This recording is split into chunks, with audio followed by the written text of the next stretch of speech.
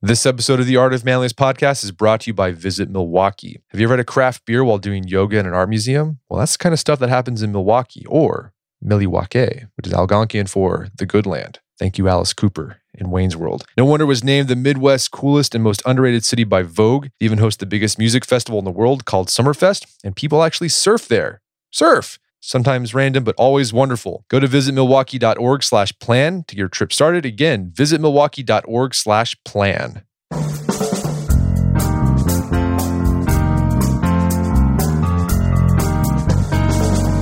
Brett McKay here, and welcome to another edition of the Art of Manliness podcast. The author Robert Heinlein famously said, a human being should be able to change a diaper, plan an invasion, butcher a hog, conn a ship, design a building, write a sonnet, balance accounts, build a wall, set a bone, comfort the dying, take orders, give orders, cooperate, act alone, solve equations, analyze a new problem, pitch manure, program a computer, cook a tasty meal, fight efficiently, die gallantly. Specialization is for insects. Compelling as that sounds, why do so many of us fall short of that kind of ideal and cease to learn new and different skills in our adulthood? My guest today would say it's because we approach learning the wrong way. His name is Robert Twigger, and he's the author of Micromastery. Learn small, learn fast, and unlock your potential to achieve anything. Today on the show, Robert makes the case that we often fail to learn new things because we feel we have to learn the whole field of a subject, which is overwhelming, tedious, and demotivating. A better approach, he says, is to first master just one distinct skill that's part of said subject, or what he calls a micromastery. We discuss what micromasteries are, why they keep you motivated to continue learning that field, and in general, the benefits of lifelong learning, and why specialization is indeed for insects. We also discuss what the punk rock scene of decades ago could teach you about tackling new skills, and we end our conversation with Robert's use of omelette making as a case study in micromastery. After the show's over, check out our show notes at aom.is/micromastery. Robert joins me now via clearcast.io.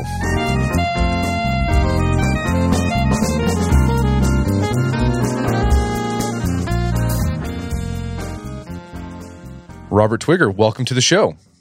Well, thanks for having me. So you've written a book called Micromastery. Learn small, learn fast, and unlock your potential to achieve anything. So what is a micromastery? A micromastery, well, I've defined it as a self-contained unit of doing. So it's something that's complete in itself, but it's connected to the greater field. So that's sort of the abstract version of it. But what it is, it's kind of like the distilled essence of an activity. So if I give you a few examples, so sure. When I started the whole process, I thought about becoming a good cook, and that seemed like a daunting task. But then I thought, okay, I knew that as a test piece for your ability as a cook, making a perfect omelette was often used. If you went for a job as a chef, they'd ask you to make a perfect omelette. So that's the kind of the first micromastery that I stumbled upon, because an omelette has in it, making it, all the skills that you need, or almost all the skills that you need for far more complicated kinds of cooking. And so it's that ability to sort of boil something down and something that's repeatable. So an omelette only takes a minute or 2 minutes to make, so you can make an awful lot of them, so you can get better, which is important because you need to repeat in order to practice something. And it needs some kind of payoff. You know, a micromastery is something that needs some kind of payoff. So, you know, people, it's kind of like the hey, wow thing. You've done a trick, or you've done something that's pretty cool. If you can do a 360 on a skateboard, people go, oh, that's good. And you feel a bit better about yourself. And I think people underestimate how much feedback we need when we start learning something. I know when I started doing Aikido, the Japanese martial art, people would say, well, what can you do? And at the beginning, I couldn't really do anything. So it didn't feel like I was learning much. Well, let's talk about the benefits of approaching learning with this micromastery idea as opposed to the way most people go about learning. So, like, what's the way that most people go about learning a skill? And why do you think this micromastery concept is better? Well, if you think back to how you've probably approached things, I certainly know I have. It's been very haphazard. I often sort of get an idea in my head, oh yeah, it'd be great to learn Arabic, for example. But I sort of buying a textbook, I don't really go much beyond that. You know, maybe I would look up courses. I've got a very conventional approach, and it's all tinged with boredom. I would say that for me, the notion of learning, having been through the school system, it's always got this sort of tinge of boredom about it. And so Micromastery was head on, wanted to get rid of that sort of essential boring element that is in learning. And it doesn't have to really be there. So that was the starting point. So once I had worked out that you could really find these micromasteries everywhere, I looked for things which definitely have a fun element, and there is something kind of essentially fun about the way they do it. What I like about the micromastery approach is that instead of initially going wide in a field, trying to learn everything about it all at once, you first take a small step and then you go upstream. And that circumvents a lot of what keeps us from sticking with something where it's too daunting, it's too tedious, and you just give up. Instead, you're having these satisfying little successes that sustain your momentum. Let's talk about some of the more, stick into the elements of what makes a skill a micromastery skill. So you talk about it's like a self-contained unit. So like instead of thinking I'm going to become a better cook, I'm going to learn how to cook an omelette would be example. Instead of I'm going to learn how to play baseball, it's like, well, I'm going to learn how to throw the ball like a fastball correctly. Yeah. So these are skills that are self-contained, they're repeatable. But let's dig in even further. Like there's like I think a 6-part, it's like 6 elements you've laid out of of the components of a micromastery skill. What are those? Well, what I realized is that all micromasteries have what I call it the entry trick. It's some piece of information that once you're in possession of it, it immediately levels you up. And what I discovered is that experts often jealously guard this information, and you find it out much later when you don't really even need it. I found that a lot of artists in the past, including some of the sort of the great masters of the Renaissance, used tracings when they did crowd scenes. They didn't muck around, arranging a whole load of models and do it from life. They actually, and they used to swap each other's tracings. So some of the crowd scenes look slightly similar. It's an entry trick. It's something that immediately levels you up. If you know that an artist sometimes uses a tracing to get one step ahead, why not use it yourself? And I knew in writing that writers use a lot of simple tricks that tend to be not known about, and they certainly don't teach them at school. And so, the entry trick for, let's say, surfing is get yourself a foam board, a board that isn't going to hurt you when you fall off it and it hits you on the back of the head. Practice jumping up on top of it, on top of your bed. Immediately that's going to give you, because it's, a bed is slightly wobbly, it will give you an advantage over someone who's trying to learn to surf in, choppy water. So these are little bits of information that can immediately cause you to level up. So, and you find those usually by asking experts. They're the sort of shortcuts that they use, the little tricks that they know about. And the next thing is that as I said, you need to have some payoff, something when you've done the micromastery, when you've surfed that wave, or stood up on your surfboard, when you've cooked that omelette, people give you some feedback. So you don't want something that's just essentially lonesome and, doesn't have any kind of end point. And the nature of micromastery is it's small, so it's repeatable. So that's the other element, which leads into it being gameable. By which I mean you can change the elements. And this is how you really start learning. It's not really about mindless repetition. Learning is about tweaking it, changing it, recalibrating. So with the omelettes, do you use 1 egg, 2 egg? How hot is the pan? How far away from the heat do you hold it? Do you use oil? Do you use butter? There are lots of little things that you can alter and make it gameable or experimental. It's taking an experimental approach to something that is very much broadly the same, but you can change all these elements. And so what's helpful about the entry-level trick is that it feels really gratifying to learn, and that gives you a boost to keep going.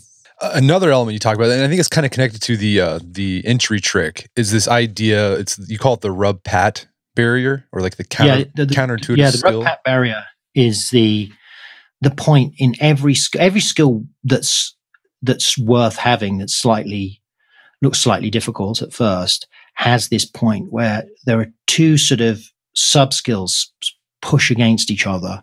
So, if you're driving a stick shift car, there comes a point, if you're learning to drive, when it actually interferes with your steering, because you've got to think about moving your hand down, moving the gear lever, and then going back to steering. And you have to coordinate these two skills. And I call it the rub-pat barrier, because it's rather like patting your stomach and rubbing your head, or rubbing your stomach and patting your head. These are to coordinate those two things at once. Seems problematic, but you learn how to do it. And so you identify before you even start, where's the point going to be in this skill where there are two elements that pull against each other. And that's usually when people give up, because they kind of think, oh, this is too hard. But if you already know that's going to happen in advance, you can focus your energies on it. And you can use like that, like a trick basically to get over that barrier. There are often tricks that you can use to get over that barrier. So, for example, in the example of a kayak roll, you're going to have to coordinate the hip movement that you're making with the arm movement with the paddle to sort of flip the boat back up. But if you understand that you can you're going to transmit that hip movement through your knees and your legs, you've actually got kind of an advantage over somebody who really isn't quite sure what they're supposed to be doing. And you give one of the examples you give in the book that has a rub-pat barrier that I'm familiar with is you talk about the bench press is a skill. Yeah. And the counterintuitive thing there is you think when you bench press, all you're doing is just going up. You're just pressing the bar up. Yeah. But really, if you want to make the lift more efficient, you have to press up and back. Yeah. And like going backwards is very counterintuitive for people. That's true. I mean, the bench press is a brilliant micromastery, because at first it does look really like just a really simple thing, but actually there's a lot of skill and coordination involved. So, and it's a very satisfying one, because obviously you can boast to people how many pounds you're lifting. Right. No, and I've been, lifting weights for several years now, and I'm still messing with it, because I'm still getting over that rub-pat barrier of pushing the bar back, because you just want to, your body just wants to go up. Yeah. But you need to press it back. The one that gets really, what's similar to that is just the shoulder press. Yeah. Where you're standing and you're just pressing it up. Like you have to press the thing backwards. Like you have to pretend like you're going to throw the bar back behind you. And you don't want to do that because you feel like, well, if I do that, I'm going to lose control. But as soon as you do, the bar just goes up so much easier. That's a tip that's worth listening to this podcast alone for that one. Right. But see that, that's because what you're doing when you do that is you're keeping the bar over your center of gravity. Exactly. Yes. Because you that's why machines are actually not very, as machines are just an inferior way of exercising, because you're conforming yourself to the demands of the machine rather than, the most efficient way to lift that weight. Well, and let's talk about this payoff thing, because I think that's an important thing you hit throughout the book, and you've already talked about it. When you were writing about it, it made me think when I was a kid and I got into magic. Yeah. And the thing that helped become magic an obsession for me is I learned that one really easy trick, and I was able to impress my parents, and they're like, "Wow, that's really cool," and that made me want to do it more. And what worked for you as a kid, that's still an effect today. People want to get recognition for acquiring new skills. It's true. Because often that's the reason why people sign up for courses and go along to organized learning environments, because they're going to get that kind of attention from the teacher, and the teacher will give them a pat on the back, and probably the other students will if they achieve better than the average grade. But it's much easier to just find things and identify the payoff without having to go through the rigmarole of doing a course in it. So the magic trick's perfect for that, because of course it's all about that payoff. And in the book I talk about the 3-card trick, which is a very simple conn game, but also it works as a magic trick, and you can show that to people and learn that quite quickly. And it's something you can do. When you say, I know a magic trick, or I'm studying magic, people are always going to ask, what can you do? Exactly. They're not going to say, and you tell them, oh, well, I haven't learned any tricks yet. They're not going to say, explain to me the theory of magic and the psychology of it. Exactly. No, show me something. So you argue that there's micromasteries in everything: cooking, weightlifting. You can usually find them. Yeah. So how do you find them? Well, I set myself the challenge in the book, actually, of saying, subjects I had no interest in were lawn care and international law. And I thought, okay, well, now where's the challenge? Where's the micromastery? And so what you do to find it, you have to find where's the fun in the subject for you. where's the exciting element for you? And then you kind of break it down. So for me, I thought about, when I was a kid, people had these, in the UK, cricket pitches that need to be rolled really flat. And often as a punishment, all the boys were given this task of rolling it flat, but it wasn't really a punishment. We really enjoyed doing it because it's a really heavy machine, this roller thing. So I thought, okay, then that would be the micromastery, would be to start around getting your lawn really flat and rolling. And so it starts from there. So look for where the fun in something is, and then kind of build out from there. And usually that's where you can identify where it is. Other ways are just simply ask an expert in that field. So, for example, in carpentry, I asked this guy who's a top cabinet maker I know, and he said, make a perfect cube of wood. Because it's actually a really difficult thing to do, because as soon as you cut bits off one side, it's not a perfect cube anymore. And the skills you use to make a perfect cube of wood are all the skills that you need for being a good carpenter. Well, let's talk about, talking to experts, because that can lead you astray, because oftentimes experts, their knowledge is tacit. Like they just know it, and they have a hard time explaining it because they have the curse of knowledge.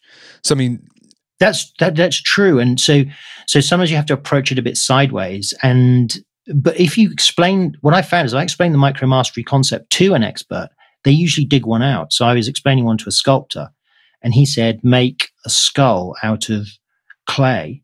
Don't try and sculpt a head. Just make a skull, and then try and make a funny skull or a sad skull. And so he'd identified a micromastery for sculpture. So if you have an expert at your disposal, you can usually explain the micromastery idea, and they will dig into their knowledge and find one for you. But you're absolutely right. There is a tacit element of, this, they don't really know what they're doing, but they're not very good at explaining it. And you can see that if you go online for something like omelette making. There are certain, Gordon Ramsay making an omelette is not very, first of all, he breaks the omelette as well.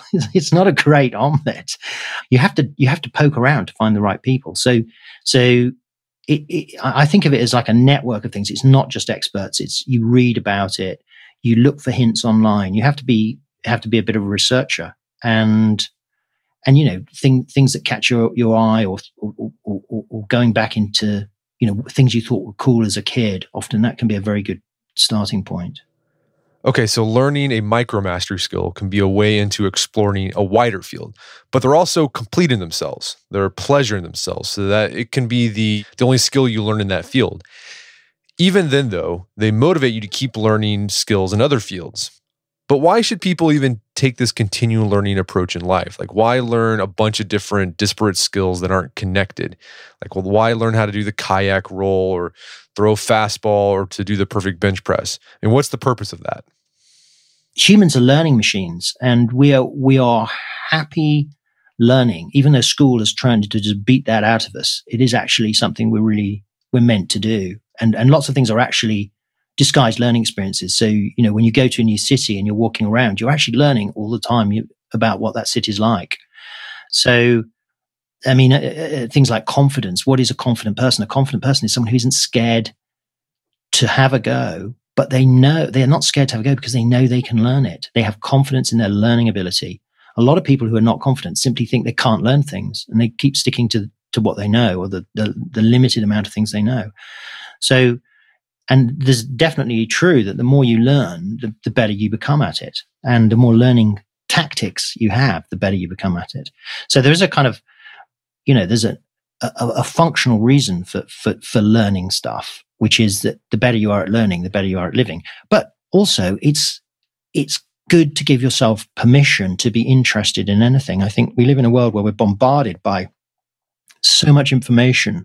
For the first time in history, we're in a world where information is actually kind of toxic. We're turning it off. We're saying no rather than yes. And I don't think that's a natural human response. Human response is to see something interesting and want to find out about it. That's, for hundreds of thousands of years of evolution, interesting things meant food. They meant something important, and we should naturally kind of follow that kind of way of being, I think. And so a micromastery is a way to satisfy the desire to be interested in. You can say yes to something, but you don't have to devote your entire life to it. For me, it was about permission to be interested in everything, which I think is normal. And it's what you like when you're a kid.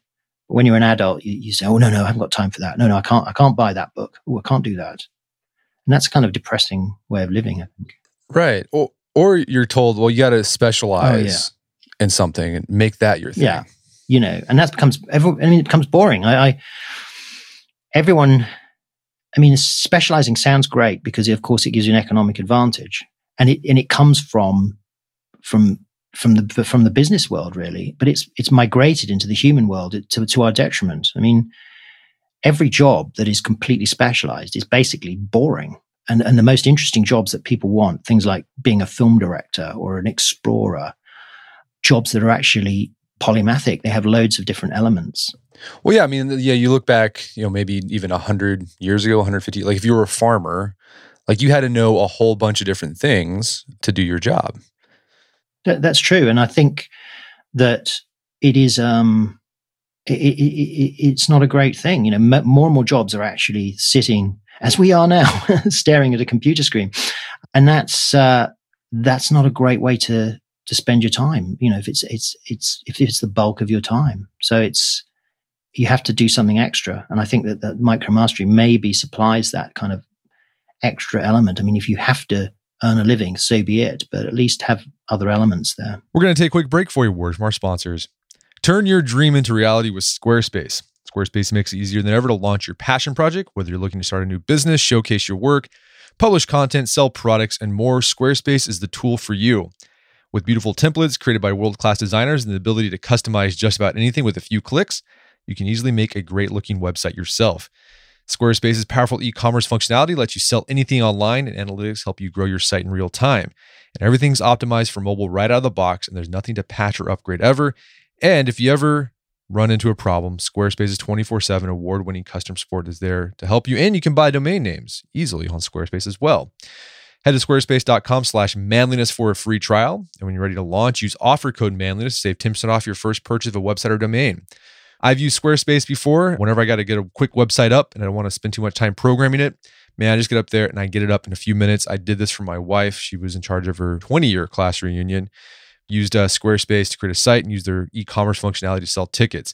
So check out squarespace.com/manliness for a free trial. And when you're ready to launch, use offer code manliness to save 10% off your first purchase of a website or domain. Also by the Great Courses Plus. Sometimes we all need a break from the constant news cycle. And the Great Courses Plus is the perfect escape. With a streaming service, you can pick up a new hobby or build our knowledge on virtually any topic, like ancient Greeks or America's national parks. There are even how-to courses on everything from investing to writing, all presented by award-winning experts who are passionate about what they teach. And with the Great Courses Plus app, you can watch or listen anytime. And one course I'd recommend you check out when you sign up for the Great Courses Plus, one that I've been enjoying, is called Play Ball: The Rise of Baseball as America's Pastime.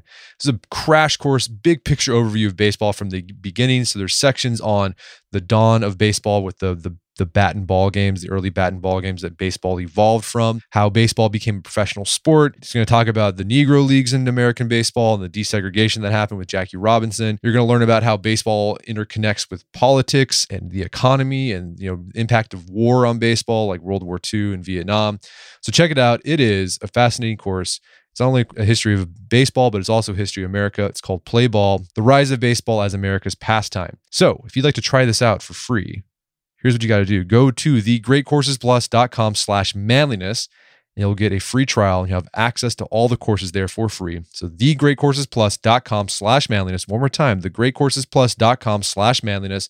And while you're there, check out Play Ball: The Rise of Baseball as America's Pastime. And now back to the show. Yeah, I was thinking about my favorite job. I enjoy my job now, but one of my favorite jobs I had when I was right out of high school was I worked at the paint shop at the medical school. And we not only painted, and I learned how to paint. Like there's a micromastery there, like how to paint an edge, right? Like that's a skill. But then we also so one day I'd be like laying tile. So I learned how to do the mortar, right? The glue or whatever. And there's a skill there. And that whole summer, I just acquired all these little micromasteries, and you'd learn it, and then you'd do the project for, maybe 2 or 3 days. And then it was on to something else. And I learned how to, trying to think of the other things. Yeah. It's carpet. I learned how to lay carpet, cut carpet, which was amazing. Using your knees to kick it right. in, did you? Yeah. Yeah. And that was, I mean, it was a lot of fun. It was just because I was always learning something like a new discrete skill that I can still bust out today. Like I can still paint an awesome edge, an awesome corner. Yeah, exactly. And it's something that that never leaves you. That's the other thing about micromastery. It can't be taken away from you. And that's a really good feeling that you've got these skills. And I think it's sad that school doesn't really do that so much. And, you can come out of school having spent, 5 years studying French, and you can probably only say a few things. It's kind of lamentable, really. So if you're in a job that's very specialized, learning these varied skills can be something you do in your spare time.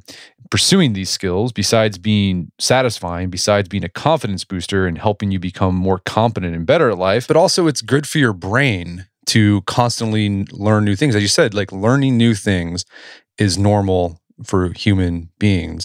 And once we stop learning new things, like our brain actually deteriorates.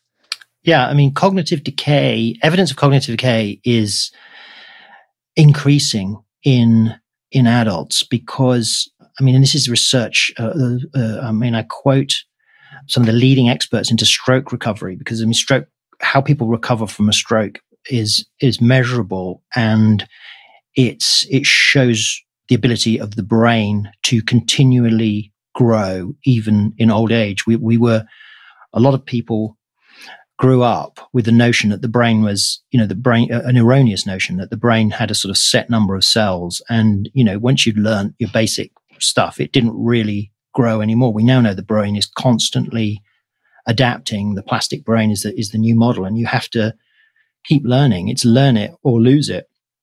And so that in itself is an incentive. And often when I talk about micromastery and the audience is a bit older, this is the time when they suddenly start paying attention, because just doing the crossword puzzle isn't really enough. There's a lot of evidence. You do have to learn stuff as you get older, and if you don't learn it, the neurotransmitters associated with learning are gradually decrease, and so you actually become unable to learn anything. I watched a TV program where they had this elderly, he was a football team manager, and he was having to learn French, and he just couldn't hold it in his head. He'd obviously hadn't done any learning. He was good at managing a football team, but he hadn't done any learning for 40 years. He just couldn't do it. So, but the good news is, starting small, doing a little bit every day, you build up that neurotransmitter, you build up the ability to learn. So that is a definite health benefit. So yeah, there's a case for just dabbling in different things and not feeling bad. Because I think that's another thing. People are afraid to be a dabbler because then you're a dilettante. It's like, well, you can't stick with anything. But the micromastery concept's like, well, I don't have to stick with. I learned this discrete skill, and that's all I need. And if that's all I want to learn, that's okay.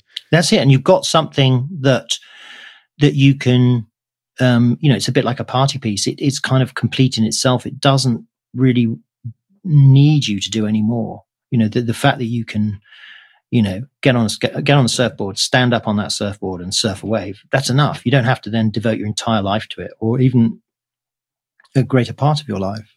Yeah. Like I can stack a great stack of wood. That's all. That's a discrete skill. That's awesome. Very useful. Very useful. Flipping a pancake, I think, is a micromastery. Totally. That sorts out the men from the boys, definitely. The people who go for it, and the others who kind of mess it up and it ends up on the taps or on the stove or something. Yeah. You have in here like splitting a log is another one. Which there's a skill to it. There's a trick.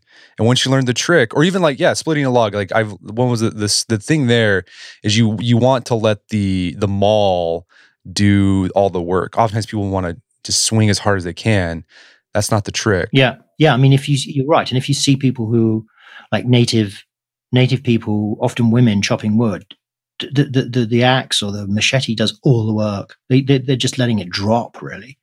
But the other one I love, because I put this in the book, is it's a skill that's actually gone because everyone has chainsaws. But the actual chopping a log in half rather than splitting it. And if you watch, and often in movies they get this wrong, they just sort of like viciously go at a kind of V in the log, and of course eventually you have to start chopping at each side to widen the V. Whereas the correct way is you make two cuts that are the width of the log apart, and then you kind of angle the axe so that chip just flies out. You actually get rid of a big lump of wood, and it's miles faster. And that is the traditional and correct way of chopping a log. So that's a kind of skill that really impresses people. It does impress people. You had the section about how the punk rock scene, like in the 70s and 80s, can teach us something about micromastery. So I was like, in the 90s, I was like a punk rocker. Like, what the punk, like as punk rock, you could be in like suburban Oklahoma, which is probably not very punk rock. But there's an ethos there that I think does apply to this micromastery concept. Definitely, it's the have a go ethos. Basically in the 70s, the music had become really bloated, and you had these huge super groups, and then suddenly a whole bunch of guys in garages said, "Oh, well, we can't even play instruments, but we want to be pop stars." And so they would construct them with the simplest kind of songs. And even I read the other day, Sid Vicious, the reason he started his pogo dancing is he couldn't dance. So he just, in frustration, just started jumping up and down and invented a new dance. So it's that willingness to have a go. And punk rockers, they did their own recording. They often set up their own record companies. They had their own fanzines. They were willing to have a go at everything. And it took over and created a whole movement in music that eventually the conventional record companies got on board with. And an interesting modern day example is I don't know if you have this craft beer in America, but in the UK it's huge. It's called Brewdog. And the founder of Brewdog actually wrote a book calling his book a punk businessman, because he'd grown up with punk rock, and that idea of doing everything, in his case, brewing the beer in his garage when he started, doing the marketing, going out to get the money from the bank, bottling it, all of these things he was willing to have a go at. He wasn't trying to outsource it to specialists, and that gave him a much bigger control and a much bigger ability to do it cheaply. Because the moment you start asking experts to do things for you, you're just going to be writing checks left, right, and center. Right. No, that was that's one thing that I enjoyed about the punk rock scene was, if you wanted to do a show, well, you rented out an American Legion Hall, and you made your own crappy flyers at Kinko's. Yeah. You handed them out, and then you made your own cassette tapes that, didn't sound great, but you just did it. You weren't afraid to put it out there. You just, as you said, give it a go. And I like that a lot. Why did you give up in the end? I think I just outgrew it. I was never in a punk band. I just went to the shows and listened. I think I outgrew. I still carry that ethos with me. I'm just going to do this. I'm going to give it a go. But what's crazy too is I think things are a lot easier now to give it a go. But you're right. It is actually never been easier to do a lot of these things. And you have YouTube videos that could show you how to do things. You didn't have that 20, 30 years ago. Yeah, it was really difficult. I fixed my car the other day, replacing some broken tail lights. I would never have done that in the past because it did involve removing a couple of bumper panels in the right order. But the video, 6-minute video on YouTube, ordered the parts on eBay for minimal sum, saved myself probably $200 or $300. So it's fantastic in a way. So yeah, I think the idea there, I think we start talking about punk rockers, is just don't be afraid to give it a try, and just go for it. And you might mess up a lot in the beginning. It might be terrible, but if you find that micromastery skill in that thing you want to learn, because it's repeatable, because it's self-contained, you can easily master it.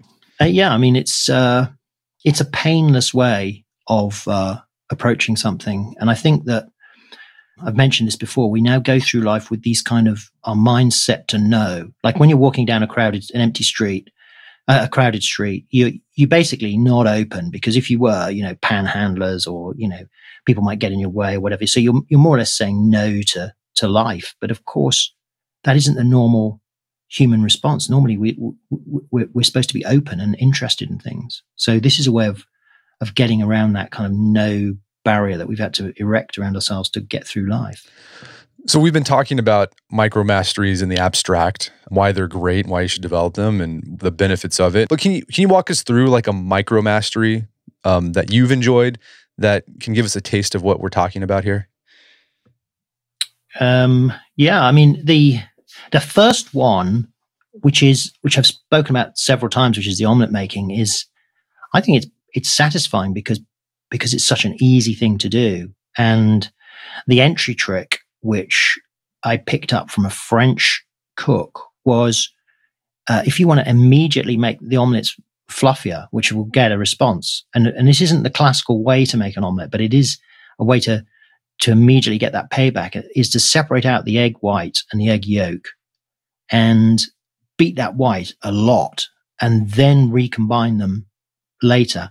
You will get a much, much fluffier omelette. So immediately you've got this entry trick skill and the acknowledgement that when you're making an omelette, in the past, I would just sort of put them straight into the pan. I didn't realize that the whole kind of rub-pat barrier, if you like, in making omelettes is to do with the heat of the heat of the pan and how much you kind of agitate the omelette mix. Because in fact, an omelette is actually closer to scrambled eggs than people think. They think it's more like a pancake, but it really, if you've got the model of kind of scrambled eggs in your mind, that's kind of closer. So the simple way around that barrier is don't mess around with the gas control on the oven. Just lift the pan up and down, and learn how to control the heat in the pan by just the distance it is from the flames. So it's another very, very simple kind of trick that enables you to get around that problem of the correct heat of what the pan should be. And there are all sorts of, like the classical way to make an omelette is to use a fork, which at first seems like, people are, use spatulas and so on, but a fork is a really good piece of equipment for cooking an omelette, because you can keep agitating the mix in the pan, and that builds it up and makes it much fluffier. And then when it comes to tipping it out, you can use the fork to gradually roll up the omelette, because in the classical omelette you roll it up when you dump it out. And another entry trick, which isn't so widely known, is that it's almost impossible to undercook an omelette, but it's very, very, and this is why it's a test piece. It's very, very easy to overcook one and just make it like rubber. So once you know that, it's always much better to err on the side of undercooking. And because once you've rolled that omelette up, it will keep cooking. So you don't really need to worry. So, with that information, you should be able to cook some pretty good omelettes. Right. But you said that, like, even though you've got those entry tricks down, like, you're still tweaking with it, like, you're still experimenting with it. Like, it doesn't stop. It can stop there if you want, but it doesn't necessarily have to. It doesn't, because you're kind of interested in the process, and you want to improve, you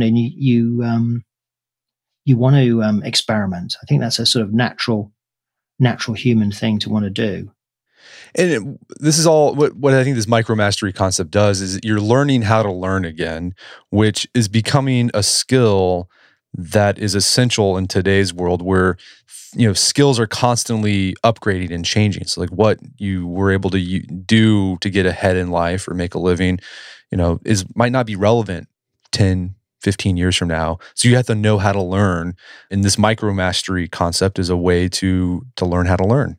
Yeah, exactly. And it's absolutely true. I mean, in my own career, I earned money as a journalist, and pretty good money as a freelance journalist. That's pretty much dried up. Obviously, there are a few magazines and newspapers that are still going, but vast amounts of that revenue now goes to Facebook. So, the people who are journalists have got to learn something new, and if you're not prepared to learn something new, well, you're not going to earn a living. Right. Well, Robert, where can people go to learn more about the book and your work? So, yeah, I mean, the book's on Amazon. In fact, most of my books are on Amazon, so you can get them there, or from Barnes & Noble, those websites. And I also have a website, which is a blog, and it has a lot of articles. It probably has nearly 1,000 articles on it. And that's roberttwigger.com. So that's covers a whole range of subjects. But you can dig around in there, and there's more on micromastery. There's more on some of the traveling I've done and various other things I've been involved in. Well, fantastic, Robert Twigger. Thanks for your time. I'm gonna go make an omelet now. Cheers. Thank you. Thank you for having me. Thank you. My guest today was Robert Twigger. He's the author of the book Micromastery. It's available on Amazon.com and bookstores everywhere. You can find out more information about his work at his website, Robert Twigger. It's Twigger with 2 Gs.com. Also check out our show notes at aom.is/micromastery, where you can find links to resources where you can delve deeper into this topic.